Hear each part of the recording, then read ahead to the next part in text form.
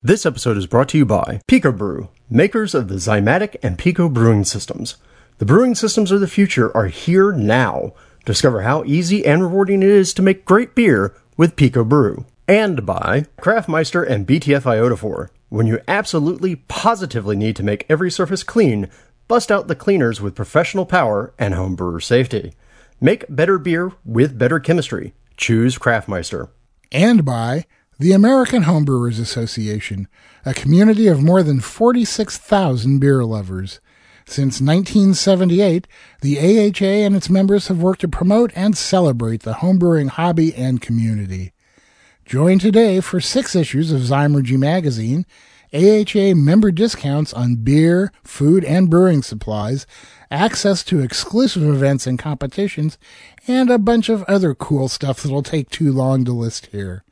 Head over to homebrewersassociation.org or experimentalbrew.com and get yourself a membership. And by you, our listeners. Go to experimentalbrew.com to help support us.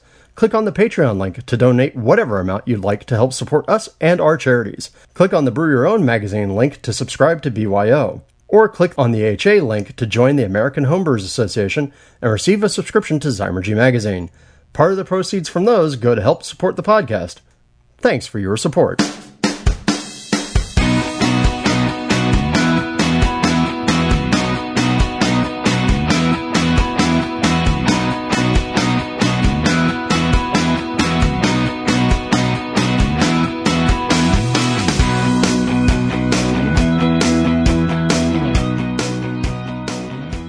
Hey there, beer fans! Welcome to another episode of Experimental Brewing with Denny and Drew. I'm Denny Kahn. And I'm Drew Beecham. Together we're the authors of Experimental Homebrewing, Mad Science in the Pursuit of Great Beer, and Homebrew All-Stars, where we interview 25 of the world's best brewers and bring you their tips, tricks, and secrets. Now, between the two of us, we have nearly 40 years of homebrewing experience. I'm the guy known for weird beer and strange ideas. And I'm the guy who's known for questioning the conventional wisdom and figuring out how to check it out. So today's episode, like every one of our episodes, is a busy episode. We're going to actually start off with a couple of announcements. We're going to head into the pub, cover a couple of fun stories and not so fun stories that have happened in the past 2 weeks. We'll head into the library and we'll give a quick little talk about some of the latest stuff we've read. Stop by the brewery to talk some ingredient knowledge that's going on. And we're going to go back into the lab, and this time in the lab, what we're actually going to do is we have an announcement about the Igor program, and we're also going to revisit our last episode's discussion about Brutan, because between then and now, we've gotten some additional results that might just change the complexion of the previous reporting that we had. And we're going to go off to the lounge and talk to one of my favorite people in the world, Mr. Bob Sylvester of St. Somewhere Brewing Company in Tarpon Springs, Florida. I think you're really going to want to stick around and listen to, just the wacky way that Bob brews.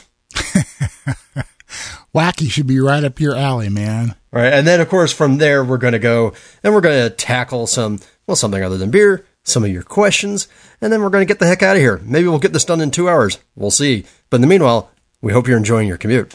Wow, I'm exhausted already, man, just thinking about it. Hey, we want to tell you how you can help support the podcast. If you go to our website, experimentalbrew.com, you'll see a whole bunch of links down the right-hand side of the screen. One of them is for Amazon, and if you're going to order anything from Amazon, we'd appreciate it if you would click that link and do it through there. It won't cost you a cent, and Amazon will toss a little bit of money back to the podcast to help support what we're doing. You can also click on the link for Brew Your Own magazine to subscribe to BYO, or you can click on the link for the American Homebrewers Association and get a subscription to Zymurgy. And when you do either one of those, once again, a little bit of that money kicks back to us to help the podcast. And the last thing you can do is click on the Patreon link there and donate to our charity of choice. We change charities every 6 months, so we got a couple months left here for our current one, which is the San Gabriel Valley Humane Society. So click on that Patreon link and donate whatever amount you feel like, $1, $10, $100, whatever you feel like. And it will go to those guys to help out with their mission, which is dogs. Yeah, come on. You know you want to help support the pups. Okay, before we get down to the meat of the episode, we do have a couple of announcements to make. If you haven't been paying attention, last week we released episode 8 of the Brew Files, which is talking with Peter Simons about Australian historical brewing practices. I had a great time talking with Peter, and I think you'll learn a lot of information from there. So go give that a listen. And I promise, no ukulele on this episode. I've got to admit that when that episode started, my first reaction was, I don't know if I'm really interested in this. And by about 3 minutes in, I was just fascinated by the wealth of information he has. So, even if you don't think you're interested in the subject, go listen to it anyway and learn something, because it's pretty cool. Yeah, it's kind of a little bit of an Indiana Jones story. Well, except for more moldy books. All right.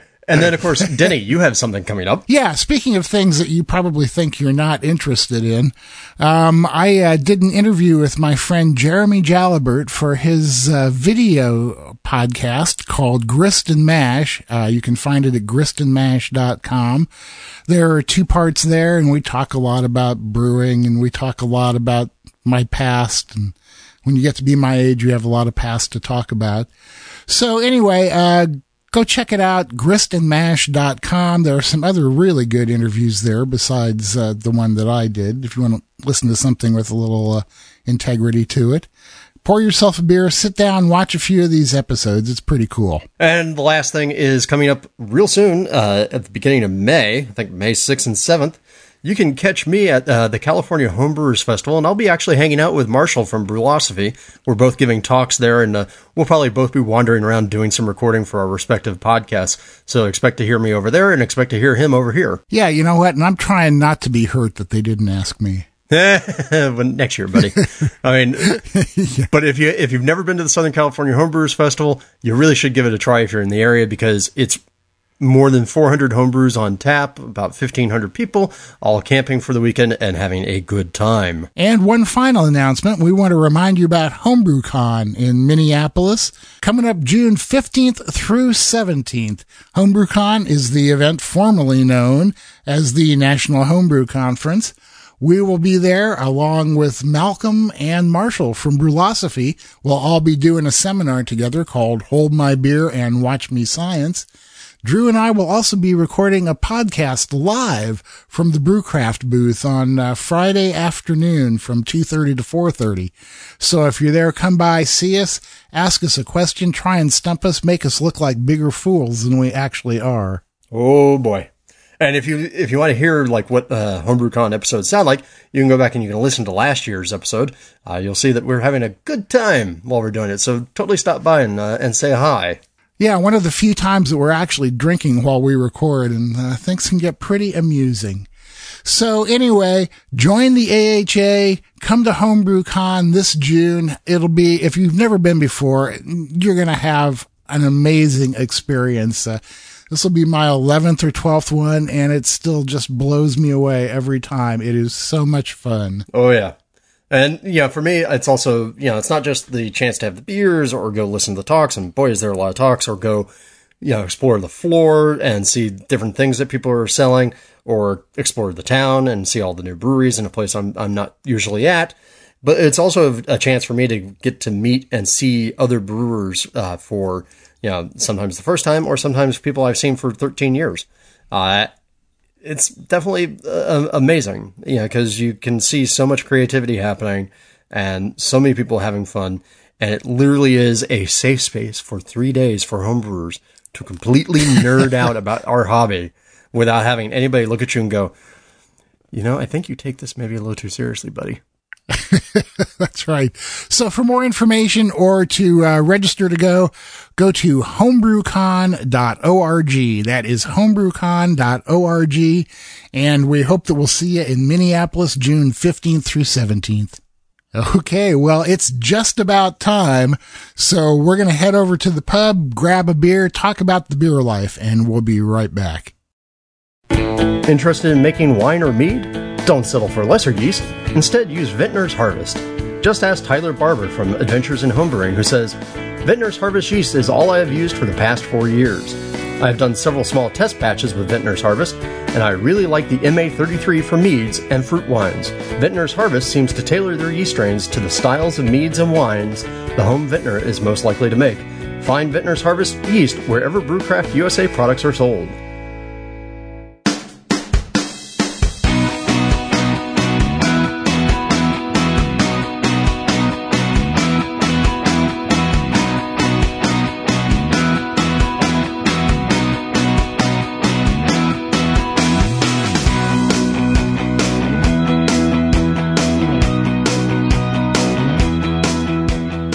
We are sitting here in the Experimental Brewing Pub at the corner of Everywhere and Nowhere in your town, USA. We are having a couple beers, and today I am drinking one of my favorite beers in the world, and I got it from my friend Jeremy as a thank you for doing that interview we talked about a couple minutes ago. And it is an Orval, and it is a wonderful, beautiful beer. It had been way too long since I've had one. This is a relatively fresh one. It was bottled last July. So, the Brett is still not too funky at this point, just enough. And the hoppiness comes through, the barrel comes through. Wow, what brilliant beer. I'm going to have to go buy more. Yeah, and I love that brewery. I got to tour it in 2001. And that was before they made the change, actually. They used to dose the Brett into secondary along with the dry hops. And nowadays they actually dose the bottles. So the bottles actually stay in that sort of fresher Orval state longer than they used to, because the Brett used to have additional time. But it has always been one of my favorite beers. I think the first time I ever had it was a revelation. And so, yeah, getting to have that again and again it's a good lesson, particularly if you want to understand what Brett can really do over time. The beer is super consistent and can be super remarkable. And sometimes you get below one, but that's kind of a thing that happens with Brett. Yeah, this just reminded me it had been way too long since I'd had one of these. All right, and on my side of the fence, I have something to shock everybody. I'm drinking water. You're drinking water? Yeah, I'm drinking water. Reason for it is my wife is currently studying for her finals in counseling, and she's taking a class in addictions, and in solidarity with her, I've actually given up having beer outside of special situations, like my birthday. Which fortunately happens to be tomorrow, so. Well, yeah, so hey, it's not that much of a sacrifice, just an occasional one. Okay, everybody sit there and sing Happy Birthday to Drew quietly. Yeah, there you go.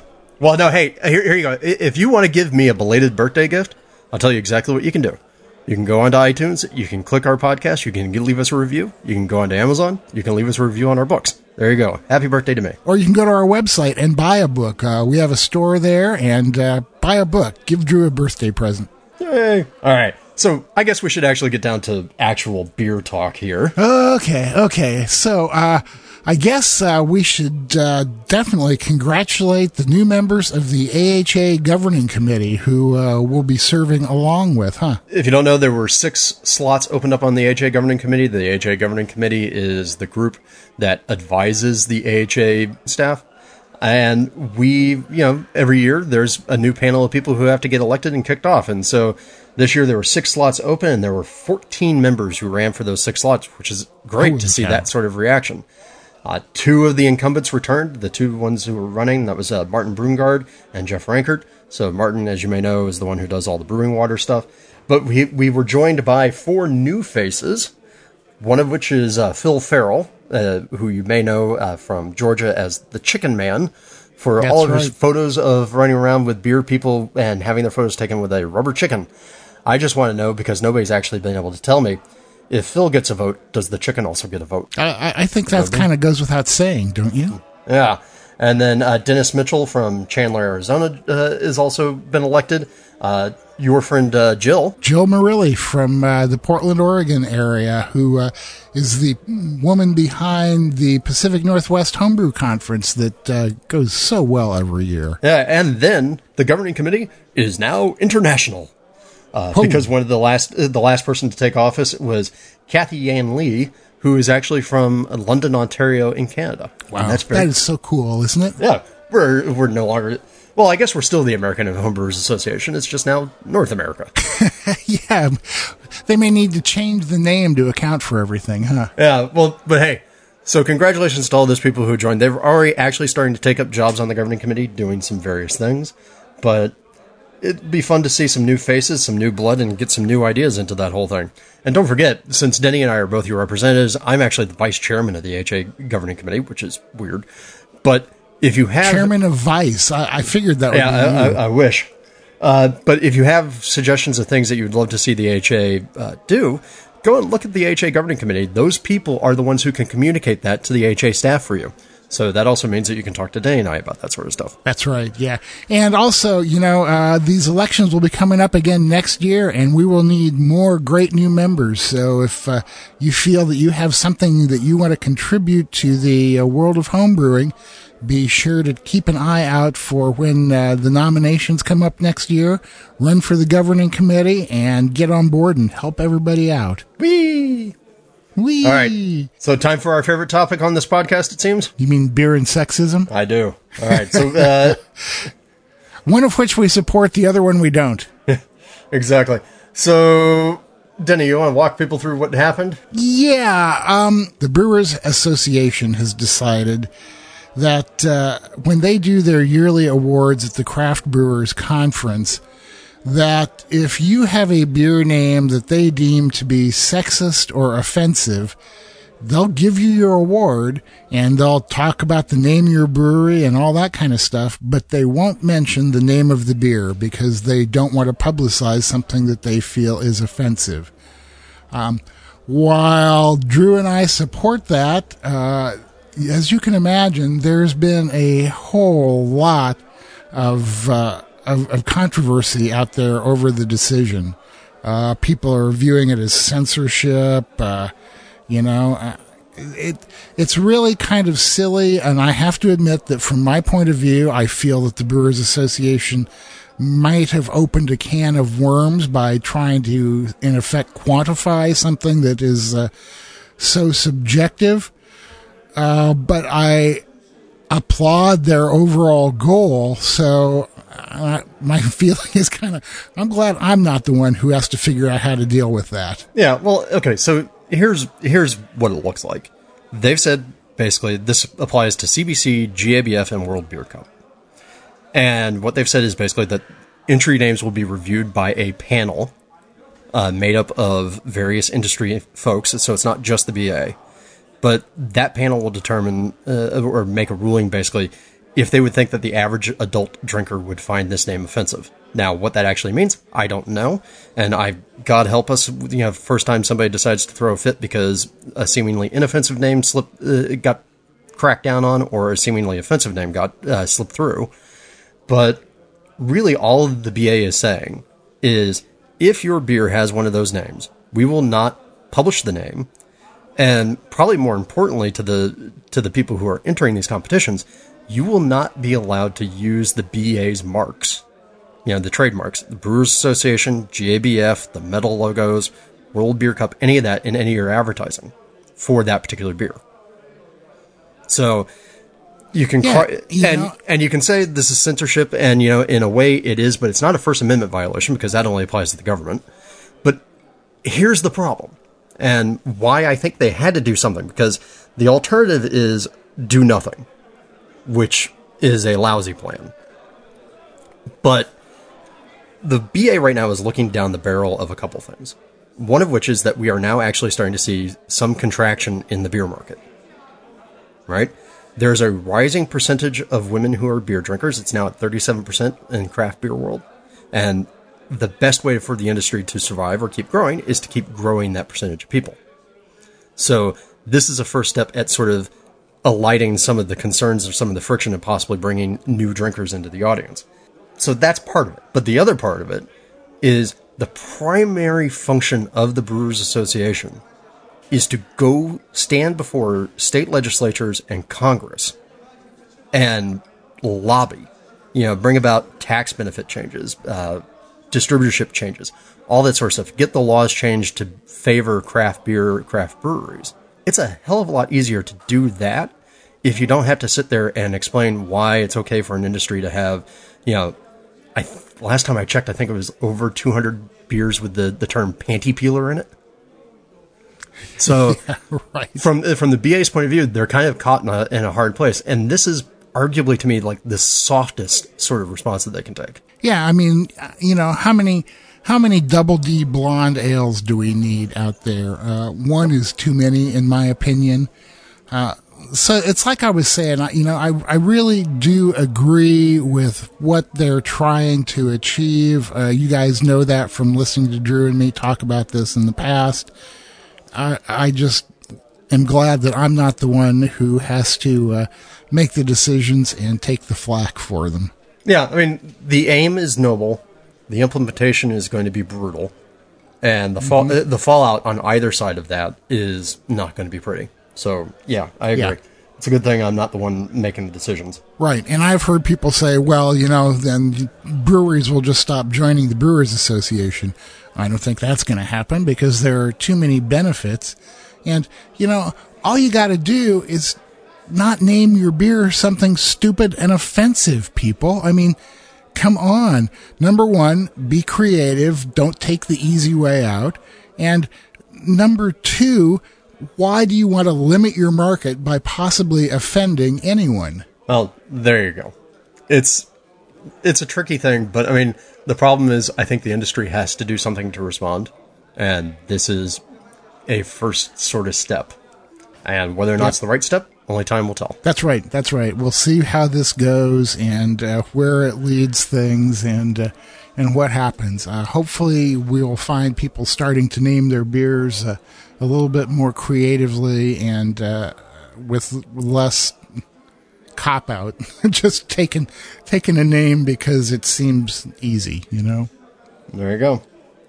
All right. Well, why don't we leave that and go to something silly and okay, fun. Let's do that.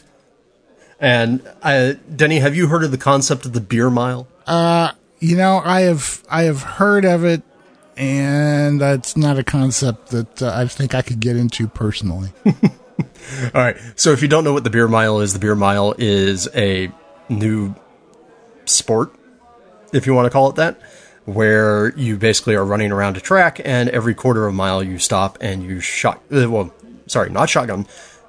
Every quarter of a mile you stop and chug a beer. And the beer has to be, I think, there are rules, because there are always rules, but the beer has to be like 5%. You have to demonstrate that you actually, fully drunk the beer by holding the can over your head, something blah, blah, blah, blah, blah. Well, there are people out there who are trying to set, the 4-minute beer mile. They haven't gotten there yet. I think they're still somewhere around 5 minutes, which, by the way, that is the running and the chugging all in one. And so that's kind of tough, but apparently one Notre Dame senior, Emmett Farron, decided to take it just a little bit further. About 12. Yes, and he did. About 12 miles further. And decided 12 miles and 12 beers, huh? Yeah, so he went for 13 miles in a beer half marathon with 13 beers. And he ended up doing it in an hour and 34 minutes and 25 seconds. Jeez, man. I applaud Emmett's dedication to the sport, the endurance necessary, but wow. And technically, it wouldn't qualify under the complete rules of the beer mile, because I think he was drinking Coors Light, which is under 5%. But at 13 miles and 13 beers, I am just going to give it to the man, because, yeah. So when you say the endurance necessary, I assume that you're meaning that he just has to hold it until he gets done with the half marathon, huh? Yeah, well, and hell, let's face it, the endurance of running a half marathon. I don't know if you've taken a look recently, Slappy, but I'm not exactly running a half marathon anytime soon. Yeah, I'm not only running, but I'm thinking, number one, of having 13 beers sloshing around in your stomach as you run, and having to stop and look at bushes and go, can I get over there and pee without having to kill my time? There you go. The logistics of the beer half marathon. Oh, man, really? I mean, it's like a whole new challenge, isn't it? Yeah, next thing you know, coming to the Olympics near you soon. All right. Well, hey, I think that's enough. That's enough pubby stuff for now. I think that's enough for me. But yeah, I just want to know if any of our listeners would actually try to even attempt running a beer half marathon or even a beer mile. I'm not sure really. If you've done it or if you would do it, shoot us an email and let us know. We're at podcast@experimentalbrew.com. Let us know just how crazy you guys really are. Yeah, I think I can smell an experiment here. Does beer brewed with RO water go down easier for a beer mile than beer brewed with a hard water? Or does an IPA work better than a cream ale? Yeah, is a nitro beer easier on your system during a beer mile than a carbonated beer? And I think that, the other thing you can take into account is the gas generated, as kind of giving you a little extra boost, huh? There you go. Jet propelled. Okay. I'm sorry I went there. I apologize to everybody. All right. Well, hey, whatever. Onward. Okay, we're going to head over to the lab and talk about the latest results of our Brutan B experiment, what they mean, what they don't mean, how you can take them, why you might want to try it. We'll be right back. Wyeast is collaborating with homebrew icons and top-rated hobby podcasters Denny Kahn and Drew Beecham to bring you the Wyeast Private Collection strains for 2017. Our second quarter features a great variety of strains for saisons and related styles as we shift into spring and the warmer weather ahead. With their rustic and refreshing profiles and versatile pairings, there's no better way to welcome the new season.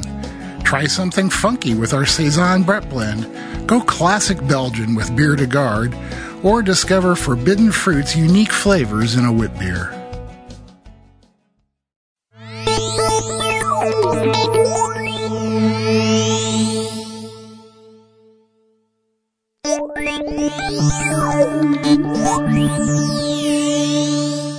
We've moved and we're sitting here among all the shiny stainless steel.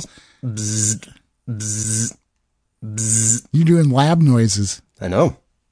We have to have some sort of atmosphere. Okay, fine. Okay, Drew's doing the atmospheric noises, and we're here in the brewery, and we're going to talk about some updates to our Brutan B experiment. Take it, buddy. All right, so if you listened to the last episode, you heard us talking with Joe Formanek of Anjinomoto about the Brutan experiment that we had done by the Igors. And we had a couple of pieces of feedback because, well, people like to give us feedback. So I figured I would cover some of the feedback first, and then we can go into what changed, because we did have a change happen to the experimental results. Denny, do you want to read Jeff's feedback? Yes, I do. So we got a website comment from Jeff C., and I'm just going to read you what he said, and then we'll talk about it. I'm a new listener, and I love the idea of this website and the podcast, but I have to say you guys really blew it on the Brutan B experiment report in the podcast. Even though you readily admitted that the objective statistical data failed to show a measurable, discriminable difference in the tasting panel, you spent most of the coverage of the results giving anecdotal subjective reports, both from yourselves as well as the Igors, about the benefits of Brutan. As you know, a primary reason to perform blind experiments such as the triangle test is to eliminate subjective bias and perform an objective test for the treatment effect. Your statistical test failed to show a statistically significant benefit of Brutan. Now, it's quite possible that the procedures of the experiment could be tweaked to increase the sensitivity to the possible benefits of Brutan by testing it on a particular beer style that might especially benefit from the product, for instance. However, until those experiments are performed, you really ought not dismiss the objective data like you did. Again, even though I'm a new listener, I've already become a big fan and have mostly agreed with you on things, but I have to respectfully disagree with you guys on this one instance. And he signs it Jeff C. And let me just say that I did reply to Jeff on the website, and basically what I said was, yes, it's hard to disagree with your criticism, Jeff. We did spend a lot of time on the subjective side. I hope that we did at least kind of get the objective side out there so that you can judge for yourself from that. But we also felt like we had noticed such demonstrable benefits ourselves. And I've done back-to-back batches and compared them, and I've found a marked difference, that we wanted to make sure that that part of it didn't get buried by the objective side. So I'm sorry if we buried the objectivity with subjectivity, kind of reversing what we were trying to do. But,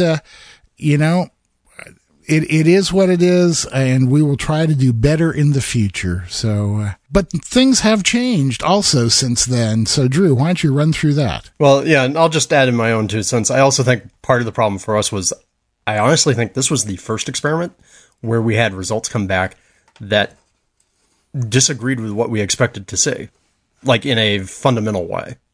So I think that was one of those moments where we had to go, well, how do we talk about this? So, and you're right. I think we fell down a little bit on how we talked about it, but that has changed. We'll do better. We'll do better in the future. But things have changed. Let's run that down. Yeah. So after I published the results last Friday, we had one of our Igors, Mike Drznowski. I think I said that right. Sorry, Mike, if I didn't. Who came back in and said, "Oh, hey guys, I totally forgot to give you my results. This happens." So Mike actually sent in his results. He had done a Citra wheat ale. And just to give you a reminder of with the other beers that we had in the mix, because I thought one of the good things about this experiment was that we had a lot of different beer styles, was we had an original rye lager, an American pale ale, a Citra wheat pale ale now, an international amber lager, a Munich Dunkel, a hoppy pilsner, a Cascadian dark ale, or black IPA to the rest of us, and a German Pils. So we had a pretty good spread, including a lot of lagers, which was kind of nice given Brutambi's supposed effects. And one of the comments that we'd had was, okay, well, we wish we could see how this stuff aged, because part of the idea is that Brutambi is supposed to interfere with, oxygen reactions that cause oxidation down the line, right? So I kind of refer to it as an oxygen scavenger. Some people disagree with that term. Whatever. It basically gets in the way of the oxygen. And let me just kind of hop in here real quick. Technically, it is not an oxygen scavenger. It doesn't remove oxygen from the beer. It interferes with the oxidative reactions with copper and other things they're called Fenton's reactions.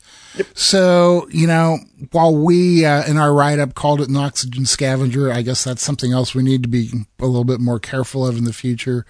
But it kind of works the same way in terms of the results. Right. So now, Mike actually did 15 tasters, and he did them in a couple of different panels over the course of 2 weeks, and came back out of the 15 tasters, 11 tasters actually came back saying that they could successfully detect a difference. They proved that they could pick out the odd beer.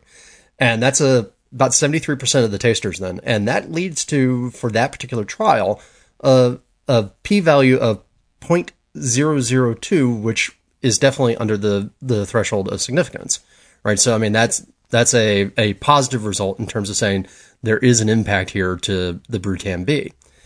And overall, what that actually did was it pushed our total number of tasters up from 59 tasters with 24 successful IDs and a p-value of 0.145 in our naive aggregation method, which we still fully admit is naive, and we're still looking for a better way of combining the trials. With Mike's data added in, we had a total pool of 74 tasters with 35 successful IDs, which leads to 47% of the tasters identifying correctly the odd beer out, which actually leads to a p-value aggregated at 0.009. Again, a significant result. Hooray! Hooray! Right. Now, of course, we're calling this a qualified success, changing the results around, because of the 8 trials that we had then, 2 of them showed significance and the other 6 didn't. So that's part of the reason why I'm a little hesitant to say big waving success, because here's a place where I think the statistics kind of fall over a little bit. Right. But at least the way that we're using them, which is, again, the reason why we want to change up how we're doing it. But for now, it's interesting because what this does is it points out, okay, there's something going on here, we think. And where it really becomes important, remember part of what we said when we introduced the whole Brutan B concept was that Brutan B is supposed to help with the oxidation reactions. It's supposed to help with clarity and a couple of other gizmos that you have going on in the beer. But it's really that oxidation and shelf life idea more than anything else. And right.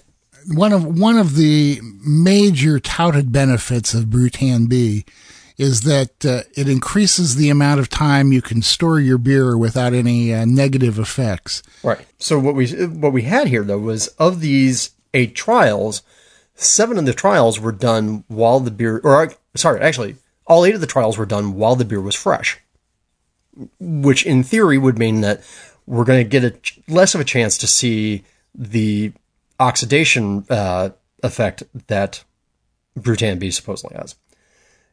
What I thought was really great was Mike actually, when he sent in his results, also sent in a set of pictures of the exact same beers 4 months down the line. And put them in the exact same glasses. He uses these really nice Cantillon taster glasses, which I'm totally jealous of because they're awesome. And in the first photo, you can see, both the beers appear relatively the same. And in the second photo, 4 months down the line, you can see that the Brutan B batch has gone significantly clearer. And more importantly to Mike's results, he said that when he did the original tastings, only 3 of the people who got it correct preferred the non-Brutan B batch. And that was mainly because they thought the bitterness was more pronounced. The ones who chose the Brutan B beer thought it had a softer hop profile in the start of it. And when he tasted them again 4 months later, this is what he reported back. 4 months later, huge clarity difference, and more importantly, a huge difference in aroma and taste. The Brutan version still has a good amount of aroma and a nice crisp taste, where the non-Brutan version now has 0 aroma and a flat taste and is showing signs of oxidation. Now, obviously, there wasn't a triangle test done here, but right. That points to me the fact that we're right in the fact that what we really want to do is we want to repeat this experiment, but do it so that people are letting the beer sit for a while and come back to them and then do the test. Because I think Mike's results point to where this stuff can really, really shine. And, it's certainly one of those things that I intend to do for myself. I'm going to brew back-to-back batches like I did before, except the trouble was last time I drank them. This time I'm going to bottle some and age them for at least the 4 months that Mike did and see what happens. Yeah, and also, since we didn't really have the results fully tabulated by the time we were talking last week, a couple of other things, the subjective responses that we saw out there that were kind of interesting. The tasters overall with the Brutan B batch noticed a couple of things in their reports when they said, okay, this is what we're seeing when we taste these. Flavors were more blended and less harsh, and kind of leading to a more overall round flavor that people were sort of perceiving. They were less bitter, but had better hop aroma, and ultimately also were clearer looking, and at least in one case also threw a better head when the beer that had the dark malts in it, the Cascadian Dark Ale. So that was kind of interesting, where people saw these as the subjective responses, where it was sort of a more muted initial flavor, particularly in terms of bitterness, which, if you think about it, in the lager world is preferred. In our craft beer world, might not be so preferred. But it seemed like rounder, more balanced, more integrated, and then possibly, if Mike's results are correct, we would see this impact staying in that exact same fashion down the road. Yeah, and in regard to the bitterness, I've got to say that when I've been making a lot of IPAs recently, I don't know, I've just been in that mood, and I'm putting Brutan in all of them, and the fact that it may kind of like mellow the bitterness a bit doesn't mean that you can't get the bitterness that you want in the beer. I have been having no problems with that whatsoever, and as you may or may not know, I'm the kind of guy who likes a nice slap in the face of bitterness from my IPAs. And yet you don't like a slap in the face from me when we see each other. Well, that's because you run too fast for me to pay it back. Woo! You're probably the only... That's the advantage of losing all that weight, huh? You're probably the only person in the universe I'm faster than. Now, also in terms of other reactions to the Brutan B experiment, we had a lot of different reactions coming in from different segments of the world. A lot of people really pointing out, hey, this is kind of interesting. A lot of people also pointing out, well, what does this mean? This doesn't seem very significant, which, it's true. This is sort of a blended result that we have here. But then also people asking where they can buy it. And currently in the States, you can't. We hope to announce soon that you will be able to. But you still can buy it from Australia and have it shipped here. And you can finally experience what folks in other countries experience when they order homebrew goods from the U.S. Namely in terms of shipping. If things go as planned, by this summer, it should be in the homebrew supply chain. So keep your eyes open, and we will definitely make an announcement when we find out about it. Yeah. And also, I really want to put a point or two. There was a really great article done actually last summer by ImmaculateBrewery.com about the whole oxygen in the mash and, different staling reactions and importance of things in reference to some Lodo techniques and other attempts to sort of mitigate this and whether or not you have to mitigate it, whether it does actually have a thing. And what I thought was really great was it did a really good job of pointing out where things are possibly having impacts and where they're probably not having impacts. But there is also a little bit of a segment in the end talking about Brutan B as a sort of another method for getting around any sort of oxygen staling type reactions. So we'll include a link to that. I think that's going to be important for people to see. Yeah, if you're at all interested in this kind of thing, this is one of the most objective and balanced articles I've read on both sides of the oxygen in your brewing debate. And he makes some great points, and he makes them scientifically and in a way that even I can understand them. Yeah, that takes some talent. Yeah, it does indeed. That's why I was impressed. So we will definitely post a link to this on our website, experimentalbrew.com. And if this is a subject that interests you at all, I highly recommend that you read this article because it really kind of gives you a lot of points to think about to make your own decision about what you want to do. And it does talk about the Brutan B also. And I would say if you haven't read the write-up yet, if you just listened to the podcast and you haven't read the write-up, go to the website and read the write-up because there's a lot more data in there. And also, very importantly, something we can't do on podcasts. There are a ton of pictures in here because the Igors did a great job. They got all the pictures in place, and we selected what we thought were the most significant ones that were there. But you can really see from different steps of the process what the different impacts of the Brutan B looked like. Whether or not there was some that was visible, sometimes it doesn't seem that visible. But I think some of the ones I saw in there, other than Mike's beers that were really cool, were some of the pictures from people doing hose tests where they were racking out of secondary or racking out of after primary. And you can see like the Brutan B looks very different than the control batch without the Brutan B. I also, Eric Pierce, who's asked a couple questions, is also an Igor.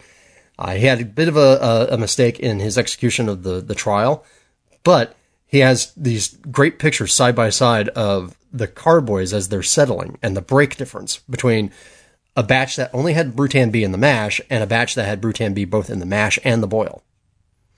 Oh, cool. And then I think and the other one that was also really cool to me was Sean Shanahan, who did the Cascadian Dark Ale.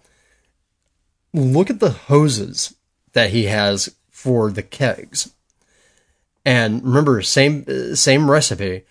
This is a dark beer. This was the only one of the dark beers that we had, so this was an interesting result to me. The one on the left, which is the control batch, is sort of a pale brown. The one on the right, which has the Brutan B, is a much deeper, richer brown color. And I don't know if there's a chemical pathway explanation for this because I'm not that sophisticated with the chemistry. And as I've had some discussions with people online, when you start talking about high molecular weight phenol type chemistry, it gets even weirder and more confusing.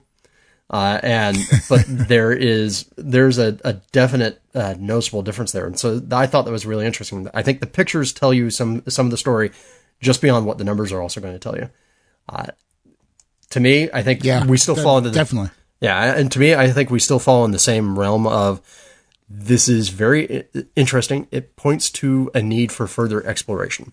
The one thing that you absolutely cannot say is that it doesn't do anything. To me, it's obvious that there's something going on there, and exactly what and how is worthy of continued trial. And speaking of continued trials.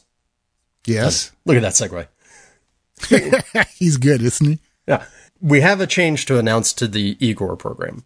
So if you've been trying to apply to be an Igor, you've noticed that you haven't gotten much of a response from me. My problem is, between the new show that we're doing and the fact that I got promoted at work and I have even more things I'm supposed to be doing, I have fallen way horribly drastically behind. So we have a solution in place because our Igors are eager to do things and I have to be able to help them do the things, and I'm not able to help them do the things right now. We are actually asking one of our Igors, Jason Mundi, who was in this last experiment as well, who has a brew board that I'm actually kind of jealous of because I thought that was rather snazzy. Jason Mundi is actually going to step up and he's going to help us coordinate the Igors. And what we're hoping to do is actually make it so that the Igors are a little more self-running and they can actually come back with more results faster to us and not depend upon me being the gatekeeper on everything, because that's a horrible idea because I have no time. And he's tired of me yelling at him all the time. You're a mean old man. So yeah, that's true. Jason Mundi will be stepping up to help us. I imagine we will also be recruiting other Igors. If the Igors who are listening are interested in helping coordinate experiments, please reach out to us and let us know, because I want to make sure that we do that, and we'll have a big old discussion on our hidden group list. Drew promises to actually answer your emails if you email us and tell us you want to do something. Yep, indeed.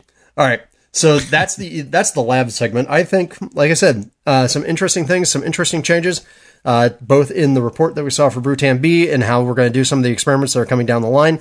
We do have some experiments still floating out there that we're going to be getting results on fairly soon, like our keg purge experiment and our draft carbonation experiment about whether or not how you actually carbonate the beer matters. Is it gentle better, or can you slam the hell out of these things? Gentle is always better. Okay, so I guess it's time for some lounging now, huh? Yes, I need a chair. Okay, we've beaten this horse enough. We're going to head over to the lounge and find another one to whack on. We'll be right back. When I'm done brewing, I want to be done brewing, not waiting around for my wort to cool. With the Hydra, the Corny Pillar, and the other great chillers from Jaded, I can be done when I'm done. No more waiting 20 minutes for the wort to cool enough to add Whirlpool hops. No more messing with cleaning and sanitizing counterflow or plate chillers. With the super fast immersion chillers from Jaded, you can chill your wort in minutes without all the hassle. Jaded chillers aren't just works of art, they're the fastest, most effective chillers you can buy. Check them out at jadedbrewing.com.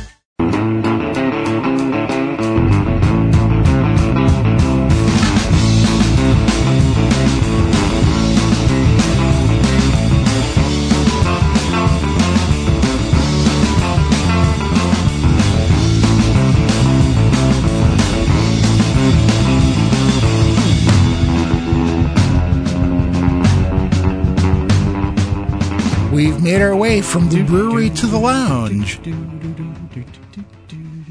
What is that? Is Drew singing?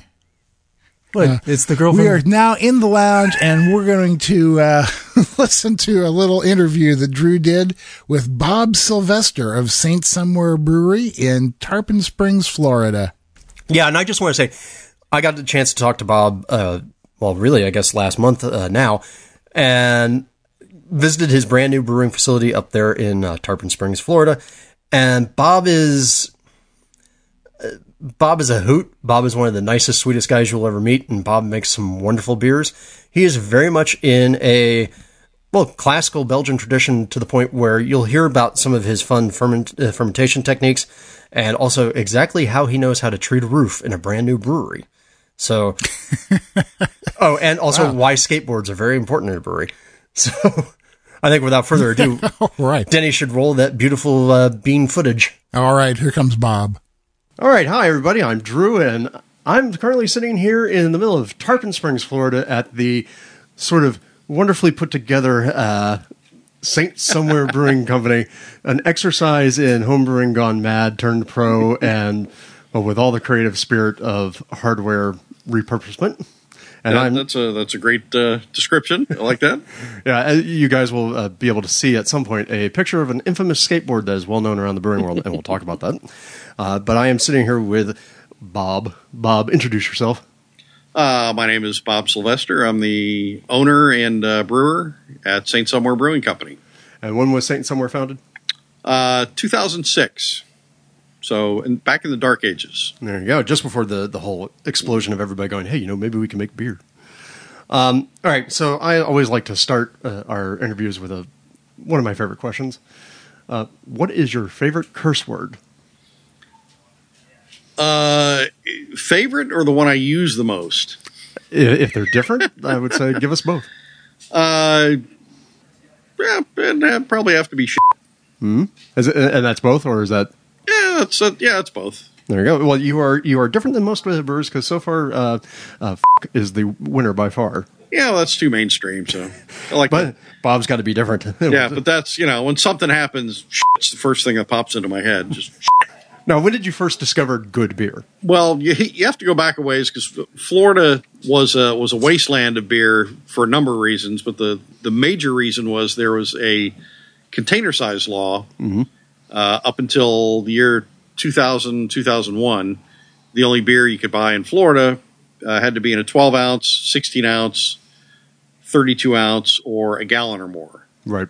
So it eliminated pretty much any genuine import other than, Beck's, Heineken, the usual animals. I guess when I was 18, drinking age was 18, I discovered Bass Ale, which in those days was still brewed on the Burton Union system. It was a really good beer. It's not, what it is today.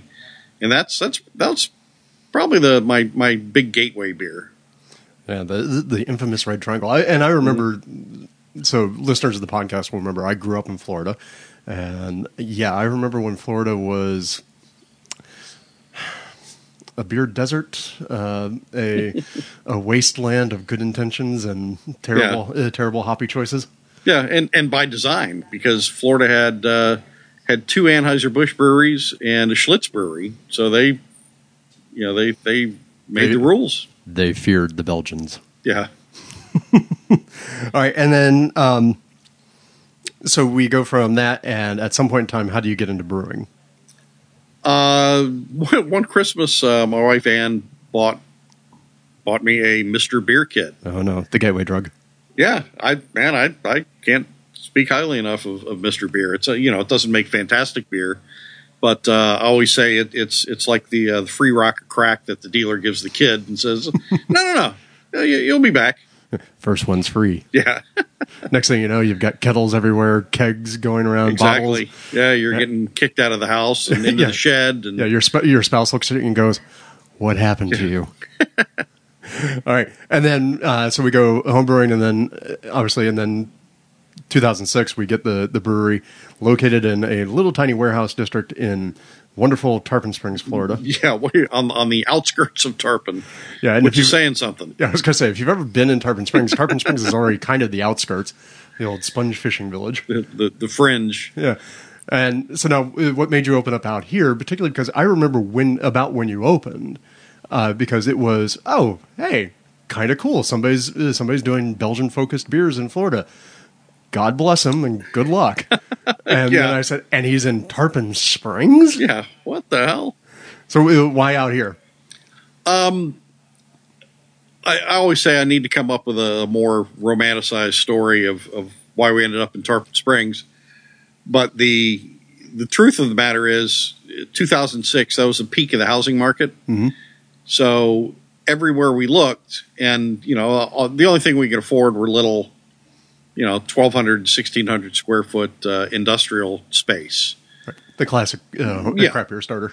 And during the housing boom, all of those spaces everywhere were taken by cabinet makers, carpenters, plumbers, people in the building industry. So there were no vacancies anywhere close to home. I live in Odessa, which is kind of a suburb of Tampa. So we live closer to Tampa.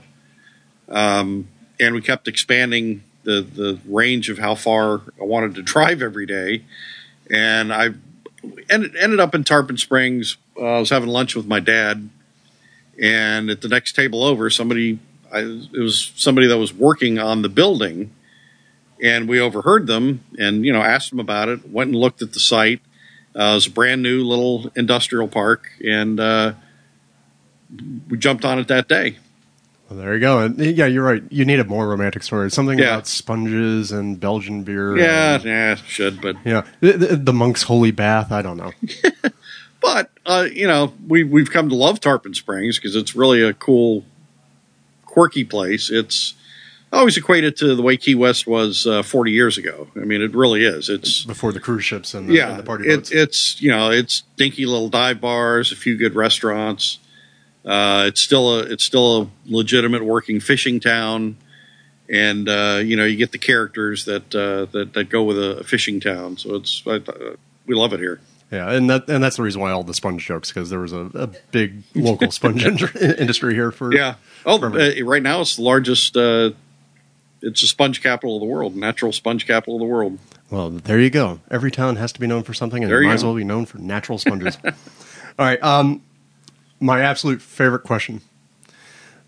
Omitting the word balance, describe your brewing philosophy.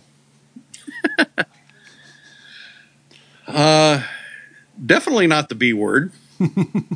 My personal brewing philosophy is summed up just use what you've got, use what you've been given, and that goes to the equipment, that goes to ingredients, that goes to the water, terroir, if you want to call it that. Use what's around you. A lot of, let's say, the landmark beers of the world, Bass Ale being one, Pilsner Urquell being another. There are dozens of them that people try to emulate. The water profile, they try to emulate, everything they did. And if you think about it, Bass Ale was what it was just because they decided to brew beer there. Same with, Pilsner Urquell. The water's really soft. That's the way the beer came out. I'm not saying live with, chlorine and all that in the water, but, I'm a big proponent of making a beer that really can't be made anywhere else. So use what your mama gave you. Yeah. And of course, now that's perfect because, well, you may not be using sponges in your beer, but you do have a local character. Yeah, you have a local character to your beer. So I think there can be no discussion of Saint Somewhere if we don't talk about, sort of the Saint Somewhere yeast character and where all that's coming from. So walk us through this. That came from, some of it was accidental at the very beginning, and then it worked really well, so I just kind of went with it. When I was opening the brewery, we did it just right out of pocket, credit cards, didn't really borrow any money. I spent a year looking at things as far as equipment. And in those days, there weren't, 47 different manufacturers. The idea of Chinese equipment was not even, I don't even think they manufactured anything as far as brewing equipment in China at that point. It was, Pub Systems, JV, there were a handful of companies. Mm-hmm. And it was all just very expensive. You had to buy, the brew house. So I kind of stumbled upon these small wine fermenters. And they were glycol jacketed. To me, they looked like, okay, you can ferment beer in these. Mm-hmm. And they had tops, they're called floating lids, but the lids will come completely off. And to me, I'm like, it makes it very easy to clean. Indeed. So I started with those, and for the first 6-8 months, I was pitching, fresh yeast in every batch, and eventually noticed, we were kind of building a house character, mm-hmm. and dawned on me that hey, that's coming basically from wild yeast in the area because nothing is sealed.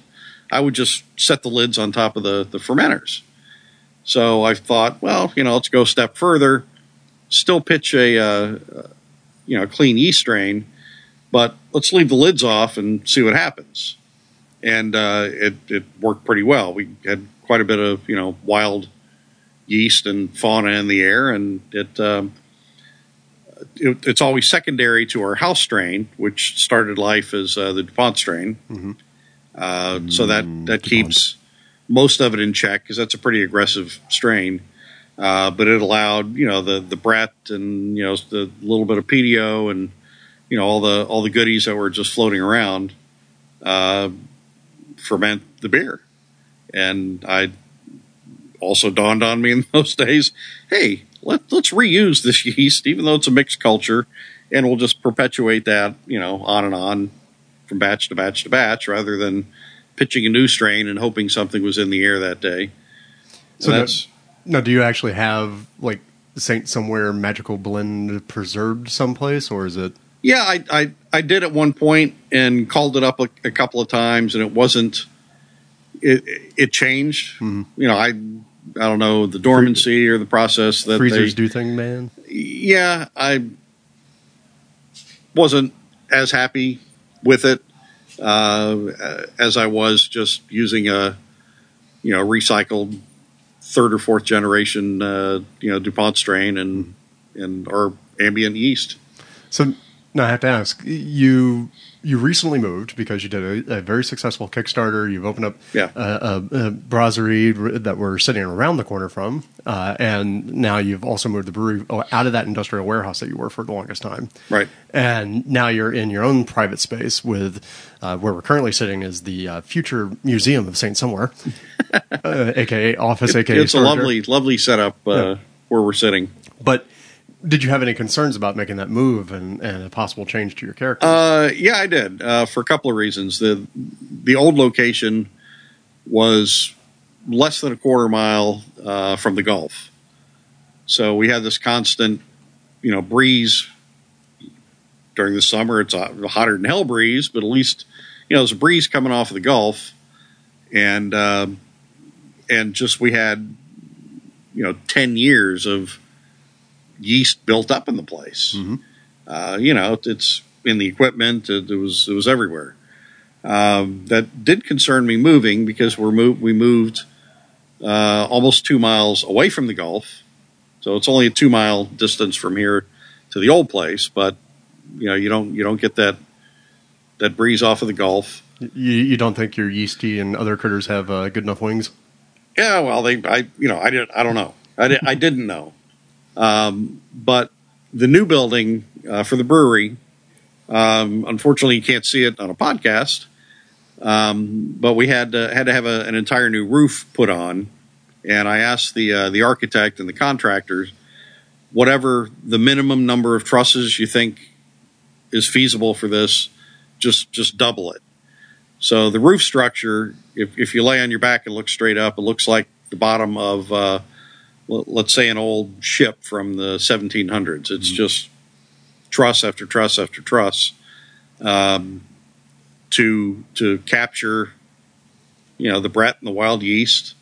Before we moved in, I took a 5-gallon pump sprayer full of finished beer, and I hosed down the rafters, hosed down the walls, to give us a little kickstart. And it seems to be working. I love it. I would love to see, like, your new neighbors in this location in Tarpon Springs walking in, and you're sitting there spraying down the walls and the roof with beer and going, what have we allowed into our neighborhood? They probably would have thought it was some religious, thing. No, I'm gonna yes, Brother Bob. All right, so let's actually, as another sort of talk about recipe and philosophy, because you have a number of different beers, and you're fairly widely distributed because of your relationship with the Shelton brothers. Yeah. So, you should be able to find these in gorgeous romantic style artwork on the labels, and very eclectic names and very eclectic recipe choices. But let's talk about the one that you poured for us before we started this talk. Okay. This is from 2014, and which one of the beers was this in? It's a version of our Lectio Divina, which is really nothing more than a very simple Belgian double recipe, but instead of buying the candy sugar, again I'm cheap, so I figured, how hard can it be to make? So I started making my own Spanish liquor, which is basically just burnt sugar beyond caramelization, just burnt, and that's where most of the character of this beer comes from. The one we're drinking now was a beer we did for the Rare Beer Club, the old Michael Jackson's Rare Beer Club, and we've done a handful of beers for them. And this one, Lectio's normally 8%. We bumped this up to 10%. I let it age a little longer in the tank to as a little whiny character. And I had one. They ordered a ton of beer. For me, it was a major undertaking to try to get all this beer done on a certain date and a certain time, have it consistent. But the last batch, and fortunately, they kind of cut back on how much they wanted. I was in a hurry and I bottled it too soon, and it just became way overcarbonated. So I kept a pallet of it it was early 2014.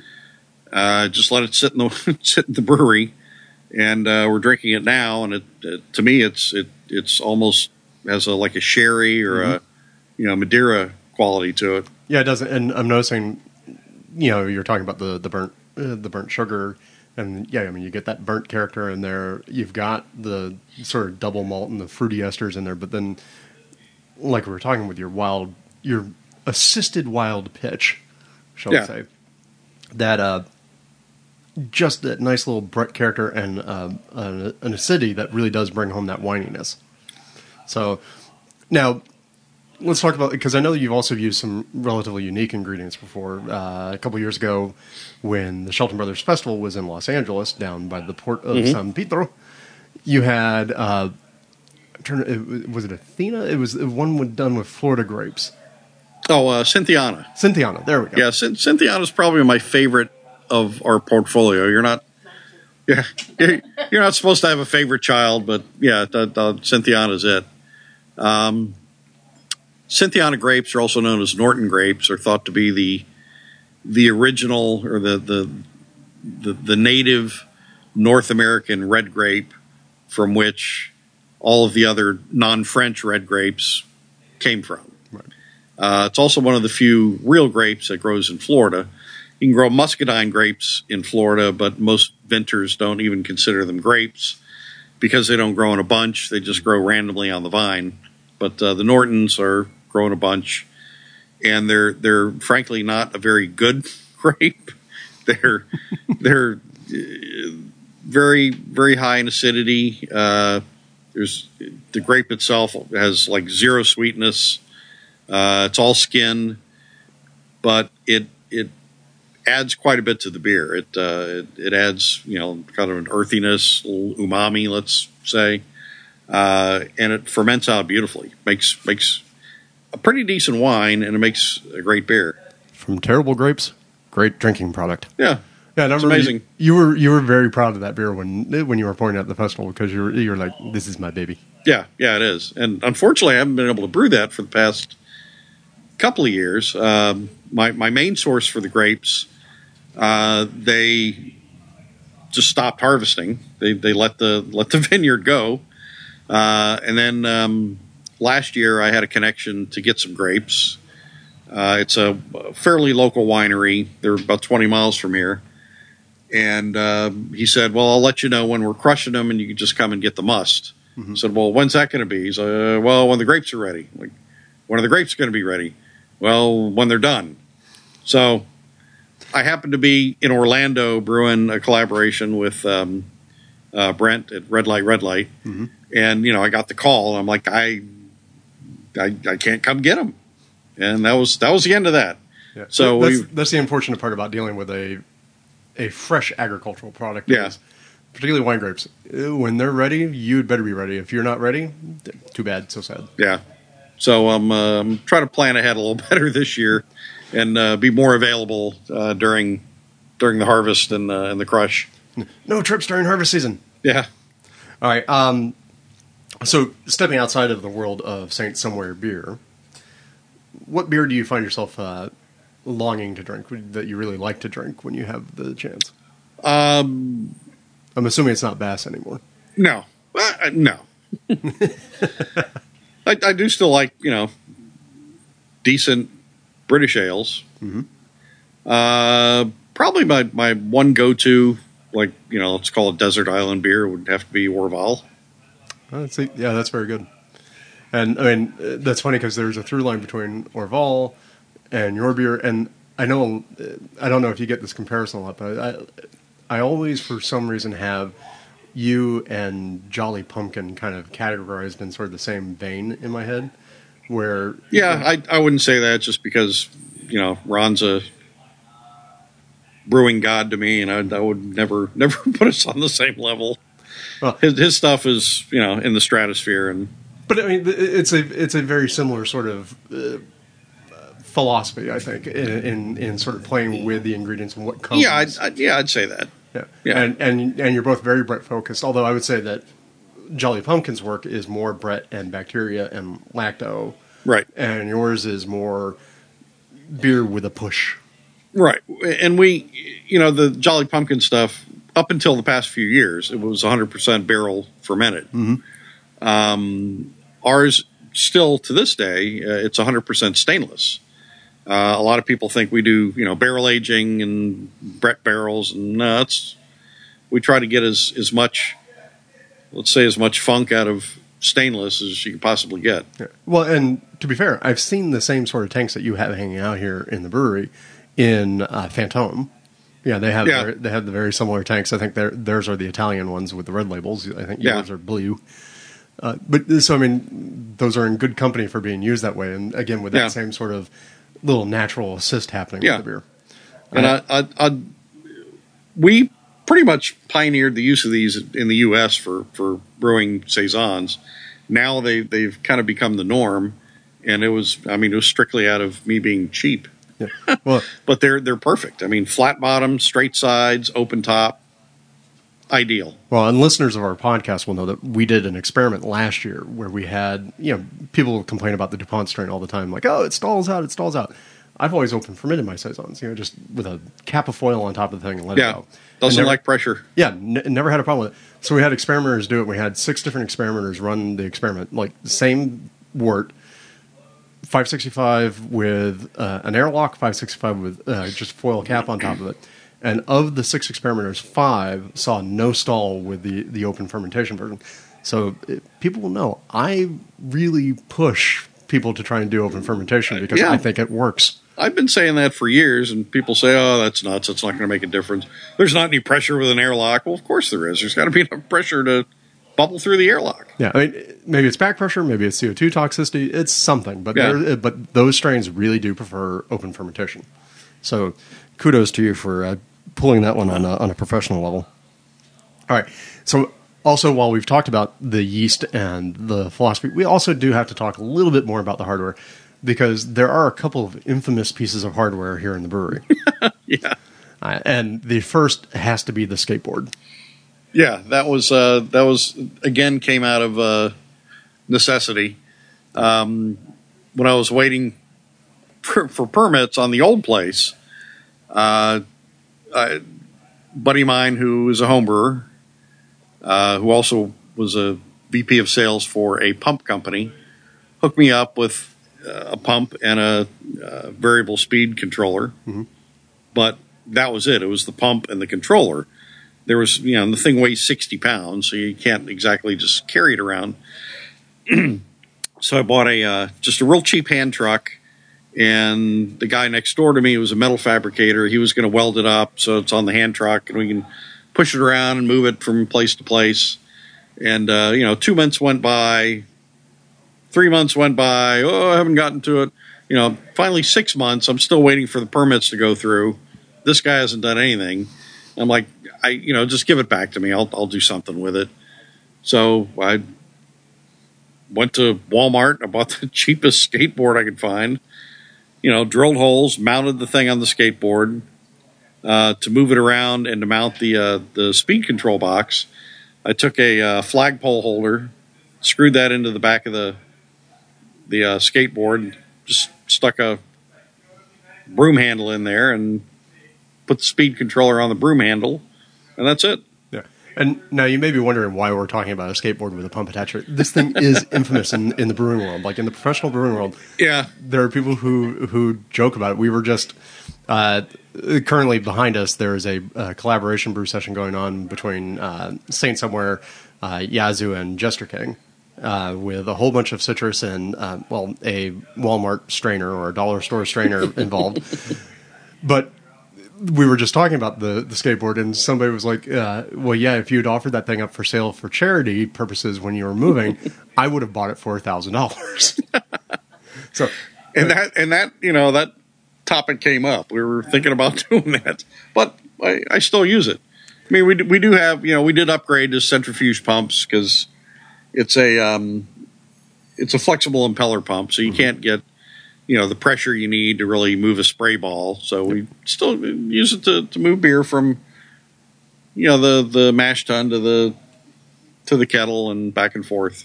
It still works. Hey, whatever. I mean, look, I have pieces of brewing gear I've been using for the entire time I've been homebrewing because for precisely that reason, I'm too damn cheap to go buy a new one. And they work. Yeah. And then there's also, we have to talk about the other piece of, well, maybe the hardware itself isn't unique, but the use of the hardware is unique. And I'm thinking very specifically of the, I think it's the mash tun hot tub. Yeah. So I think we should delve into the Occupy and go from there because, yeah, you have a hot tub mash tun. Yeah. That happens on occasion. Not real often. It's got to, moon's got to be in the right place, and we have these events that we started calling them, Occupy Saint Somewhere because I was out of town early on, and I left the keys with a buddy of mine, Bob Lorber, and we had just started doing what we called tour night. Tour night was nothing more than we'd stick a tent outside and a table and chairs, and for $10, we'd sell you a glass, and you got 3 free pours. We didn't have a beer and wine license, so legally we could give away free beer. You buy the glass, we recoup some money. So we were having, on a good night, we were having 6 people show up. So I go out of town. I'm at a beer festival in Jupiter. And my phone is like exploding. I'm getting all these pictures, and I'm looking at them. There's like 70 people in the brewery. I'm like, what the hell's going on? So he, as soon as I let him know about it, he just started hammering everybody to, come out to the brewery and have this giant party. So we kind of anniversary that at random intervals, and it's you occupy the brewery. And as it goes, Lorber does the occupies, and I'm a guest. I'm a guest in my own brewery. What the hell happened? Yeah. I've heard stories from other members of the family about occupies. Yeah, so, we don't talk about what happens in Occupy stays in Occupy, unless there's a picture. Yeah, and on I guess it was during the winter, Vierge Day. That's a whole other story. But Vierge Day was an Occupy, and it's also a big bottle share. Right. Everybody brings all kinds of stuff. So, semi late into the evening, we thought it'd be a good idea to use the mash tun as a hot tub, and it was fun. Well, and who knows? I mean, we were added talking to the terroir. Yeah, I was going to say, we were talking about sort of the natural assist that you're going. Who knows what sort of additional kettle chemistry you're getting, mash chemistry that you're getting from Florida bodies. Yeah, because I know the people that were in there that I'm sure that permeated the stainless. And our mash tun, if you can't picture it, is basically it's just wide open, no lid. It's maybe 5.5 feet in diameter on the inside, so basically it's a giant hot tub. It is. All right, I have a 26-gallon kettle at home, and I always joke that if I really wanted to, I could take a bath in the dang thing. But then I see the pictures of the Saint Somewhere sauna and spa, and wow, that really puts that to shame. Yeah, again, it's not a regular thing. I think we've only done it 2 or 3 times. And all right, You've well, only done it 2 or 3 times? the mashed on hot tub. Okay. yeah, not the Oculus. I haven't Yeah. Well, thank God for all of us. My hunk was not in that. All right, so let me see here real quick. Yeah. All right. So what brewing common wisdom do you think is wrong? Like the thing that everybody tells you that you have to do that you're like, no. Oh, wow. Recipes. Just winging? Yeah. Learn how to brew and then throw the recipes out. Because recipes and most homebrew recipes, although they've gotten much better now, have entirely way too many ingredients, way too many grains. Most professional brewers, will use 3-4 grains. I know the idea is you want to build this character and this character, but you can do it with less rather than more. But learn how to brew, why things happen the way they happen, and then get rid of the recipe books and just brew your own beer. If you're a professional chef, you're not looking at somebody else's recipe book, to make your dish. Right. Yeah. You can use recipe as inspiration, and it's kind of go. Yeah. As a guideline. Yeah. All right. And then, so we talked about some of your favorite flavors with the yeast. What are some of your, and also the Cynthiana grapes? What are some of your other favorite flavors to use? I really like hibiscus. We use hibiscus quite a bit in a number of beers as either a feature or, background. Our Pays de Soleil, which is one of our older semi-flagship beers, has hibiscus in it, but it's a bigger, more of an amber beer, so the hibiscus is a little hidden, but you still get that kind of floral tartness. We also do a couple that are, nothing but hibiscus to the point where they're pink, and you get a completely different effect from that, and it's just a fun thing to work with. Okay. Any other beer thoughts that you think people should pay attention to, like, or any other thoughts that you have in your brewing world that we haven't talked about so far? Beer strength. I don't know. Brew. Brew what you like. Yeah, and that'll lead to to other things. Brew lagers. Oh, and I totally. Oh, you see, all right. I mean, I'm sitting here. I don't brew a lager. I do nothing but farmhouse ales. But yeah, brew lagers. Well, and I totally forgot to ask. So, why? I mean, so you started as a bass drinker and everything else. How did you make that shift and decide that your brewery was going to be all farmhouse ales? As a home brewer, I always liked or gravitated towards Belgian styles because they were a little more eccentric, and again, they weren't. You didn't have to strictly adhere to a recipe. You can figure out the base and then wing it. Because they're, anyone that's gone to Belgium, there are no styles there. Nope. There's no style on the label. Nope. You order a beer, it is what it is. Yep. I mean, it's you got a blonde, a brune, and an ambery. Yeah. And that's about it. Yeah. And they're wildly different within those three. Yep. And so for you, it was just that natural sort of looseness and variation that drew you to it. Yeah.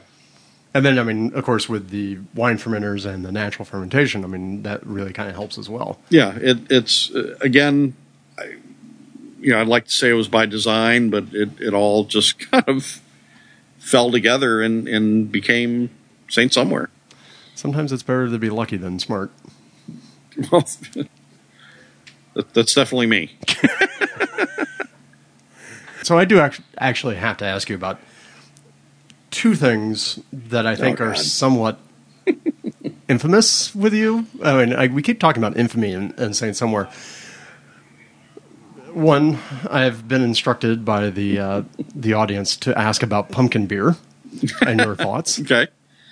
Not a fan.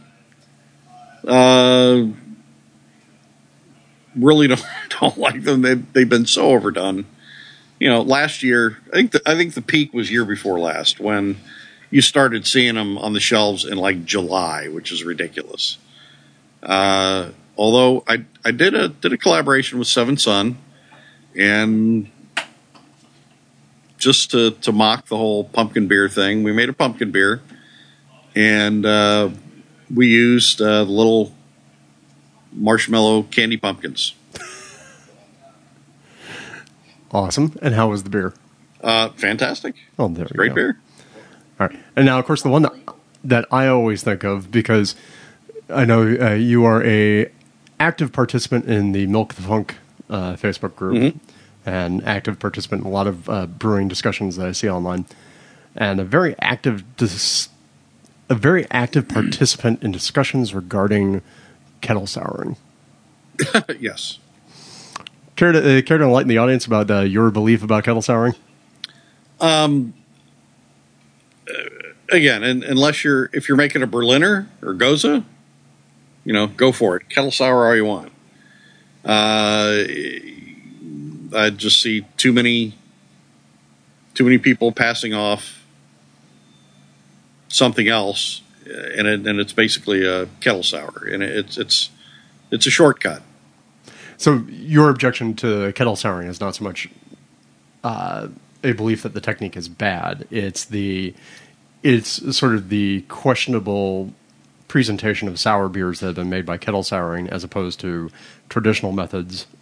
Correct. And again, that's for me. I'm a traditionalist. Well, and there's a reason there's traditions. And truthfully, there are some breweries out there who have been doing kettle soured beers where they charge, basically a full multi-year aged price for that bottle of something kettle soured. And that almost seems a little, hey, that's not right, man. Yeah, and all along you can get a bottle of Rodenbach for half the price of said beer. Yeah. So, all right, but it's to me it's if you're using it as a shortcut, then it's a shortcut. That's all I'm going to say about that before I get myself in more trouble. Yeah, I was going to say, if you want to get the full spread of Bob's opinions about kettle souring, go into the Milk the Funk Facebook group and go, so I was thinking about kettle souring this Lambic, and stand back. Because I think you'll see something fun happen. Or my favorite posts are, so I'm going to brew a Saison, here's the recipe. So after I pitch the a lot of people are using the yogurt. Mm-hmm. So I get the pH down to this. I'm like, no, stop right there. There's no history of lactic fermented Saisons. Yeah, but it's not going to stop people from doing it. No.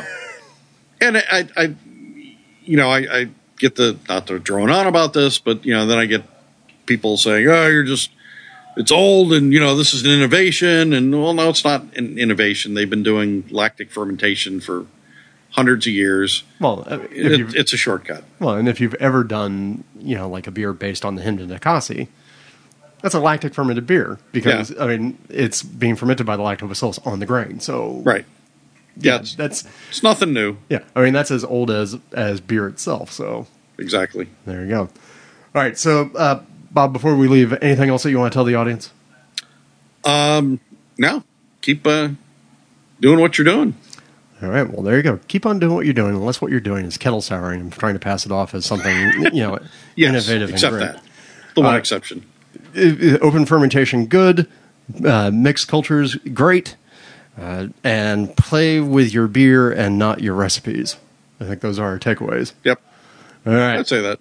There we go. Then, hey, everybody, this has been me sitting here in beautiful and lovely downtown Tarpon Springs, Florida, in the soon-to-be Saint Somewhere Brewing Museum.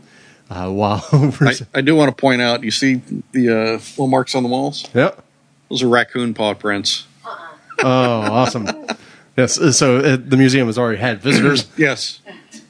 But if you do get a chance, like I said, Bob's Beer is distributed by the Shelton Brothers, like pretty much everywhere, right? In most states? Yeah, although when we opened the new brewery, we had about a 4 to 5 month lag phase where we didn't brew anything. So our distribution is nil right now. We need to get them some more beer. There you go. Ask for it. Demand it. Yeah, there you go. Demand that you get your hands on Saint Somewhere and enjoy a wonderful taste of Tarpon Springs, Florida. Perfect. Thanks, Bob. Whoa, now that's an interesting guy. Yeah, I mean, when you stop and you think about the fact that, like, okay, the man's made a skateboard pump, he's used his mash tun as a hot tub, and that he pre-treated the roof to his new brewery with old wort so that he would actually have the same microbes in there. That's very much the definition of an interesting guy. Yeah, I would say so, man. I was going to say what a wacko, but maybe I'll say what a wonderful wacko. Yeah, and because his beer is distributed through the Shelton Brothers, I think he's pretty much available everywhere. So if you get a chance, absolutely go and check out some of the Saint Somewhere beers. They are incredibly wonderfully weird and rustic and fun. Cool. I will definitely keep my eyes open for them. All right, I think it's time for us to answer some questions. Yeah, we're going to take a quick break here, and when we come back, we'll be answering some more questions. We'll be talking about something other than beer, and we'll have a quick tip for you, so stick around. Mecca Grade Estate Malt is a craft malt house owned and operated by the Klon family on their beautiful Central Oregon high desert farm. Their 8th generation Oregon farming family grows and malts all of their own specialty grain, creating malts that are rare, remarkable, and bursting with flavor. Malt is the foundation of your beer, so why settle? The best beers deserve Mecca Grade. For more information, please visit meccagrade.com. 1, 2, 3, 4, 5, 6.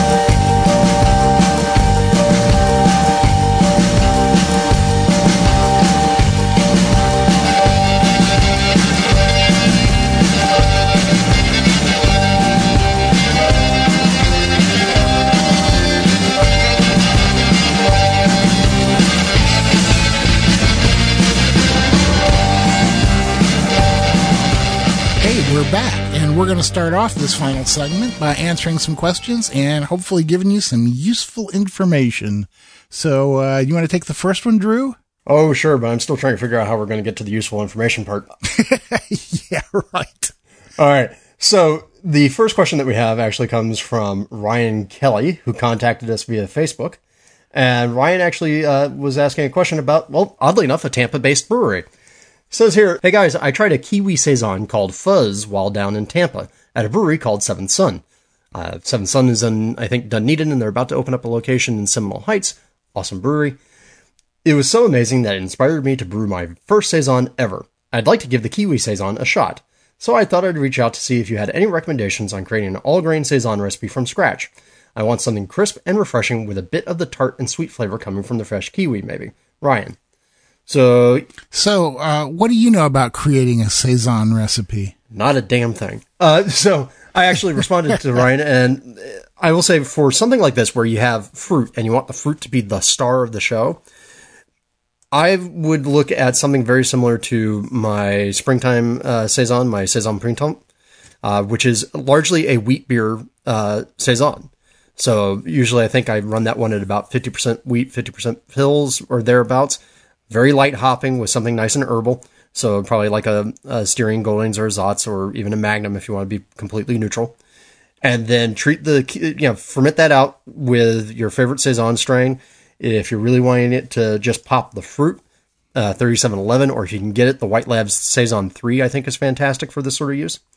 And then for the fruit itself, peel it because I don't like the flavor impact of a kiwi peel. No, thank you. There's some weird people out there who actually eat the kiwi with the whole peel. I don't understand those people. It's the fuzzy. They like the fuzzy. Well, I know, but all it does is it actually gives me a shiver down my spine to think of that sensation. So, regardless, take your kiwis, I would scoop out the flesh or peel them somehow, slice them up, throw them in the freezer, and let them freeze, and then thaw them. Now, we always like to say, oh, you do that because people always like to say that you do that so you can get sanitation impact. In reality, yeah, you're going to kill off some of your bugs and bacteria, but you're not actually sanitizing your fruit by freezing because most things will survive that. What you're really doing is you're causing ice crystals to form because home freezers are very slow and inefficient. And when you have a slow, inefficient freeze, you get larger ice crystals that form. And those larger ice crystals pierce more of the fruit flesh. And so when you actually thaw them, more of the fruit goo comes racing out of the fruit flesh, which is what we want in this case. So that's right. I would add that into a secondary, or actually just really even into the primary so you have more space because you're going to get some fermentation happening again. Get that into a keg, drink it fresh. Yeah, right. That's the rule for when you add stuff like that to a beer. Drink it fresh because that kiwi is going to start fading, and if you really want the best of it, drink it soon. There you go. So, Drew gave me this one because he couldn't pronounce the name at all, and so I'm just going to butcher it and apologize right now. It comes from Jaap Broekhuizen from Enomatil, Netherlands, and I really apologize for what I just did. Don't worry. If you want to don't worry. He said that his name would be unpronounceable to us, so I told him I was going to give it to you to pronounce. Yeah, well, and it worked. You always give me these, man. Okay. So Jaap writes in, what's your favorite Kolsch yeast? Also, is it to style to use oat flakes in a Kolsch? Well, I don't make a lot of Kolsches, but despite that, I have very specific ideas about what a Kolsch should be. Number one, to me, it's not a Kolsch unless you're using Wyeast 2565 or a yeast that tastes like it. A lot of people are really into extremely clean yeasts for Kolsch. Not me. I want to get some of those winey, fruity esters into the Kolsch. That's just what I expect when I buy a commercial Kolsch from a German brewery. That's the kind of flavor that I usually get from it. So that's what my favorite yeast is. Is it to style to use oat flakes in a Kolsch? Probably not, but it's probably not a bad idea either. So, it depends on how much you want to put in there and what the purpose of the beer is. If you were going to make a Kolsch that was 50% flaked oats and enter it into a competition, you might have an issue. But if you're going to drink it yourself, you may decide it's one of the best beers you've ever had. So there, did I waffle on that one enough? Yeah. Well, my response was, if you ask a German, no. And if you ask if that's something that's going to appeal to your taste buds, go for it. Yeah. Well, if the question is it to style? The answer has to be no, it's not. But if the question is, can I put them in there and make a good Kolsch? The answer is damn straight you can. You can put them in there and you can make a good Kolsch-influenced beer. Right, exactly. Excuse me, and I guess technically you can't even make a Kolsch unless you're in Cologne, huh? Exactly. So, dude, you're kind of just screwed. So, enjoy the oats. Yeah, well, at least he's in the Netherlands, so he's close. He could bop over to Germany and brew it there, and then it would be a true Kolsch. If you're not doing that and you don't care, then put the oats in. I think it's probably not a bad idea. All right. Well, there we go. All right. And our next question comes from Evil Draft on our forum. It says, I love it. Yeah, exactly. First time poster here. I am currently a U.S. expat living in Korea. Love the podcast. Just discovered it a couple months ago. Bought both books and had them shipped over here and I'm enjoying the first one. We love you, Evil Draft. Thank you.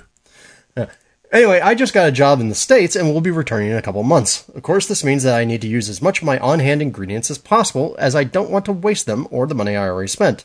So I'm wondering how much hops is too much. I'm planning on making a Saison because I figure pretty much anything goes with that style. Of course, I know this isn't entirely true. Mostly. Yeah. How about guacamole Saison, clam chowder Saison, anything goes. Saison de Vin. I got them all. All right. Going to make a 5-gallon batch with 4 kilograms of Pilsner, half a kilogram of wheat malt, and a half a kilogram of Caramunic 2. Might add some chocolate rye too if I feel the urge, but this would be a very small amount and will be a game time decision. The hops in my freezer are as follows. 6.5 ounces of Target at 10 alpha acid, 2 ounces of Styrian Golding, 1 ounce of EKG, 1 ounce of Hallertauer. The questions: can I use it all? And if so, or even if not so, how would you all hop this beer using the maximum amount of hops without making it unpleasant? I'm fully expecting a very hoppy Saison, an IPS, and that sounds great to me. Just need a little direction. Last beer in Korea, and I want to enjoy it. Thanks. All right, so my take on that is three of your hops in there. You could totally use the entire quantities. The Styrian Goldings, the EKG, and the Hallertauer. EKG is going to be the least traditional of those in a style like that, but whatever. Target, I use all the time as a neutral bittering hop. The problem is, I don't think there's any way in hell you can use 6.5 ounces at 10 alpha acid in a 5-gallon batch. No, I wouldn't recommend that at all. Yeah, so if this were me and I was thinking about it, I would probably look at what your original gravity is going to be and aim your IBUs for about a 1-to-1 ratio on that. That's what I find works best, I think, for my taste, for a hoppy Saison. And, if you don't have brewing software to help you figure that out, there are a number of online calculators you can go use that will help you achieve that ratio. But yeah, I don't think you would want like an 85 IBU 1050 gravity beer. No, well, 6.5 ounces of Target would push that way above that. So, yeah. What I would actually suggest as a profile is figure out how many IBUs you actually want based on your gravity, and I would probably stick the Styrian Goldings and the Hallertauer in at the finish as your finishing hops, because I like the aroma of those, and I think those go very classically well with Saison. I would probably, if you're really dead set on using the EKG, I would probably throw that in as like a 20-minute addition. See where your IBUs are, and then use however much Target at 60 minutes it is that you need in order to get to your IBU level. And that would be my take. Yep. I think that's probably the best way to approach it. And I realize that you want to use all those hops, but you don't want to make an undrinkable beer either. Yeah, that would 6.5 ounces of Target and just about anything would be pretty sturdy. Yeah, right. 10% Target, 6.5. No, don't go there, please. No. Okay, our final question today comes in via email from Edward Messer, who says, "Hi, guys. I appreciate the thoughtfulness with which you answer these questions." Oh, man. I'm so sorry. And don't simply trot out the old brewing platitudes. Well, yeah, we don't do that, do we? My question has to do with boil vigor. I've read opinions advocating for a full rolling boil. I've read opinions advocating for boiling just above a simmer. I've read mention of driving off DMS, hop utilization, melanoidin production, better hop break, thermal loading, evaporation rates, commercial breweries do it, kettle geometry ad infinitum. Can you give us your understanding of the boil addressing these items and others? And as a follow-up to your answer to the above, is there a way for homebrewers to know that they are boiling with appropriate vigor? And do different styles require different vigor? Thanks for your thoughtful, reasoned, educated, witty response. Man, he is like putting the pressure on us, isn't he? I don't know. I feel no pressure. You're the one answering this question. Yeah, but I'm going to throw it to you in a minute. So, Edward, I hate to equivocate once again, but the answer is pretty much, it depends. Most of the time, I will do a full rolling boil, and try to achieve, well, whether I try to achieve it or not, I end up with about a 20% boil off, which is pretty high compared to what a lot of literature states. I don't seem to have a problem doing that. I think that I started doing it originally because I would sparge more in order to get my efficiency up, right? The more you sparge, the more of those sugars you can draw out, and the higher your efficiency will be.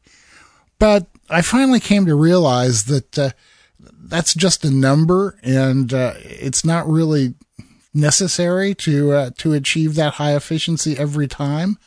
So I've started sparging a bit less and trimmed down my boil vigor just a bit. I make 5.5 gallon batches, and I used to start with 8, even sometimes 8.25, 8.5 gallons of wort and boil until it was down to 5.5. And I don't do that anymore, partially because I figured out that it wasn't really necessary, and partially because it lengthens my brew day, and I'm lazy and I don't want to do that. So I now try to collect between 6.5 and 7 gallons for my 5.5 gallon batches and crank down my boil just a little bit. Now, there are breweries and people who do even less than that. The people who are into low oxygen brewing and the Pilsner Urquell Brewery, for instance, both note that they brew barely above a simmer. So it really depends on what your goals are. And I would also say it depends on what your assessment of your beer right now is. If you are doing a very vigorous boil or a very low boil and you don't perceive any problems, then there's no reason to change anything in your procedure. A more vigorous boil will drive off DMS better, but that doesn't mean that a lesser boil won't. Hop utilization, you just need to keep them moving around in there. Melanoidin production, I think, is going to be more a function of what goes into your recipe than anything else. I haven't noticed any change in hop break by boiling less vigorously. Thermal loading, I don't even know what that means. Evaporation rates don't matter as much if you collect the right amount of wort to start with. Commercial breweries do it. We've addressed that. Kettle geometry, if your kettle has more of a closed top on it, then you might want to boil a little bit more vigorously, but I don't think that's going to make a huge difference. So, there, I have equivocated all over the place, so now it's your turn. Well, I mean, I think the main one I do, I just look for not a vigorous boil, right? I mean, I know some people out there are like, more heat, and they gun it so that their kettle is roiling like the surface of the sun.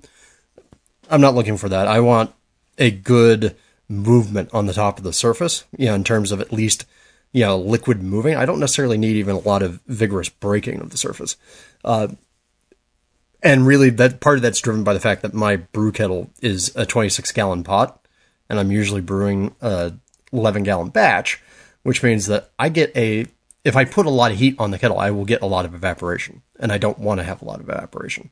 So I tend to actually go for a softer boil. Now, one of the things that we do have in line for a test, as soon as we can figure out how the heck to do it, is a boil vigor experiment, because to Denny's point and to some of the stuff that we were talking about earlier about, sort of low oxygen methods and different ideas for, okay, how do you control damage to particular malt flavors and whatnot, there is a line of thought that there is a creature called wort shear. And this is something that's very important to a lot of German brewers, that you don't want to boil too vigorously because you can damage the malt character that you're going to get out the other side. And so what we really like to do is actually set up an experiment where we can have people do that sort of that test, same recipe, different boil vigors, and see what we get. But we're trying to really suss out how to make sure that we have the controls on that tight. So that's the reason why we haven't started that one yet. But for me, I don't brew normally styles where I think that's going to matter. So if I was a Pilsner brewer, if I was a Helles brewer, then I would probably be really concerned about it. But my boil vigor is driven more from my equipment. Yeah, and I think that's a really good point, and I think that goes back to it being style specific. I would say that a slower boil, a lower boil, would make more difference if you're making a Helles than it would if you're making an Imperial IPA. Well, except for the complication then that, a lot of people will say that if you're boiling slowly or more gently, you get less hop utilization. I don't know how much less off the top of my head, but there is that concern. Yeah, and I don't know if that's the case or not. Maybe this is a question to ask Glenn Tinseth one of these days. I get the feeling that as long as the hops are moving around, the utilization is going to be the same no matter what the vigor of the boil. But again, this is something we'd like to test as soon as we figure out how. I mean, it would be easy to test on an individual basis. I can make 2 batches. I can say this one was boiled less vigorously than the other one based on my visual observations. But being able to replicate that among a number of Igors has some issues to it, huh? Yep. There you go. All right, there. We've hopefully we've given you some interesting info, at least something to think about, so you can decide for yourself. And that means it is now time for our quick tip, which comes from our Igor, Jason Monday. Yeah. So Jason just recently got himself some new kegs and wanted to look about ways to, get a shortened dip tube effect without actually cutting the dip tube. So what Jason says here says, I bought a used keg last year and found that dip tube had been shortened by 1 inch. Along with a half a teaspoon of gelatin, that keg was giving me clearer beer than I had experienced in all the years of kegging. I was able to reproduce the effect in my other kegs without cutting the end of the dip tubes. I put a slight bend in the dip tube so they don't reach the bottom. I put the bend into the tube by inserting the dip tube into the liquid post and pulling until I felt it just give slightly. I put it in 2 more inches and pulled again, 2 more inches and pulled. There seems like there's a joke here. I'm not going there, man. I'm not going there. Yeah, I did this until the tube would point at the wall of the keg instead of the center/bottom. Now the beers pour clear quickly. They also don't dump a load of yeast in the glass when the keg blows. I like this technique because it's also reversible. Just bend it back to its original shape. So there you go. If you don't want to actually go and cut your tubes and end up with having maybe no long tubes or have to keep extra tubes on hand, you can do this because, the dip tubes themselves are fairly flexible. Just be gentle about it. Don't go cranking on it until you collapse the tube. And you know what? There's another way to kind of do the same thing. Go ahead and cut the tube and use it short when you want to. But if you need it longer, you can just slip a little piece of vinyl tubing over that dip tube until it reaches the bottom of your keg. Dude, you can't mix the materials. You want to bet I can't mix materials? Here, just watch. That one comes from my good buddy Brant Weaver, who told that to me when I was complaining about having to shorten the dip tube on a keg to use with my Zymatic and say, oh, now I can't use it for beer anymore. He said, I shorten all of mine, and then I just put a piece of vinyl tubing over when I want them longer. It's like, well, okay, man, so it takes like 30 seconds and costs 3 cents. I guess that's the kind of solution I can get behind. Out of the mouths of Brants come great wisdom. Yeah, that's right, man. And he likes your Saison guacamole, too. Yes, because he's a smart man. That's right. So you got something other than beer for us, huh? So you actually think about other things? I do. In the 2 seconds I have free every day, I think of something different. So just recently I went home to visit my family, which is where the interview from Bob that you just heard came from. And when I came home, I bought my mom an Amazon Echo for Christmas. And if you don't know, the Amazon Echo is kind of their speakery thing that listens to you, and you can say, Alexa, play me music, that sort of thing. And it will do so. And it's kind of cool and wonderful, but I never really thought about getting one because I've got speakers and I've got my phones and I got Pandora and I got Spotify and all this other sort of stuff. What do I need this for? And I went home and was hanging out with my mom and watched her playing around with it and how she was using it, and really kind of became obsessed with it and thought it was kind of cool. And, well, I got home and I got my own Amazon Echo, and I've been playing around with it, trying to figure out new things that I can do with it. So, other than things like asking for the weather and asking it to play music, and like I always ask it every day before I leave, hey, Alexa, play relaxing music so that my dogs have relaxing music while I'm out of town or out of the house. And I use it to control some of my devices around the house now. So my sous vide cooker, I can tell it, hey, Alexa, ask Joule to set the temperature to 152. But also, really, I'm going to admit, the thing I think I enjoyed the most out of it, they have a daily Jeopardy game where they take unused questions from Jeopardy and ask you 6 questions per day. And I keep using it as my morning test to see how smart am I that day. And I'd be scared to death to do that. And for those of you who don't know, Drew was actually on Jeopardy and was a winner. yeah, I was a one-day champion on April 14th, 2008. And so if you get all the questions correct for the day, Alexa tells you, oh, you scored in the top 3% of players today. If you keep this up, you should consider trying out for the show. And I always have to look at her and go, I can't be back on the show. Thank you. It does actually bring back some of the Jeopardy memories without quite the PTSD that watching the show does for me. But I would actually say the Amazon Echo and the related products are really cool, and I would love to see more things that people are doing with them. They have a whole skill set idea, way that you can develop effectively plugins for Alexa and have her do things and interact with other devices and other services. So if you have an Amazon Echo or a Dot or a Tap or whichever variety of this thing that you have, and you have skills that you like to use, let me know, because I'm still looking for more things to play around with the dang thing. I've played around with one a little bit. I have to admit they're extremely nerdy and cute and fun, but I have not felt an overwhelming urge that I actually need one yet. Oh, I know, but that's me. I'm a nerd. What do you want? Yeah, well, so am I, but apparently a nerd of a different color. There you go. Okay. All right. I think it's time to get out of here. It is time to get out of here. Thank you all for listening to the Experimental Brewing Podcast. You can catch all of our latest adventures and writings by going to our website, experimentalbrew.com. Don't forget to follow us on Twitter, where we are at EXP Brewing. We are on Facebook. I'm on a whole bunch of different beer forums, the AHA Forum, Northern Brewer, More Beer, Homebrew Talk, Brews Brothers, Homebrew Stack Exchange, and probably some other ones I'm forgetting. Drew hangs out on the Reddit Homebrewing Forum. If you want to ask, and now I also hang out on the Homebrew Slack forum. Homebrew Slack Forum, huh? Okay, There's a new one. And don't forget about our own forum at experimentalbrew.com.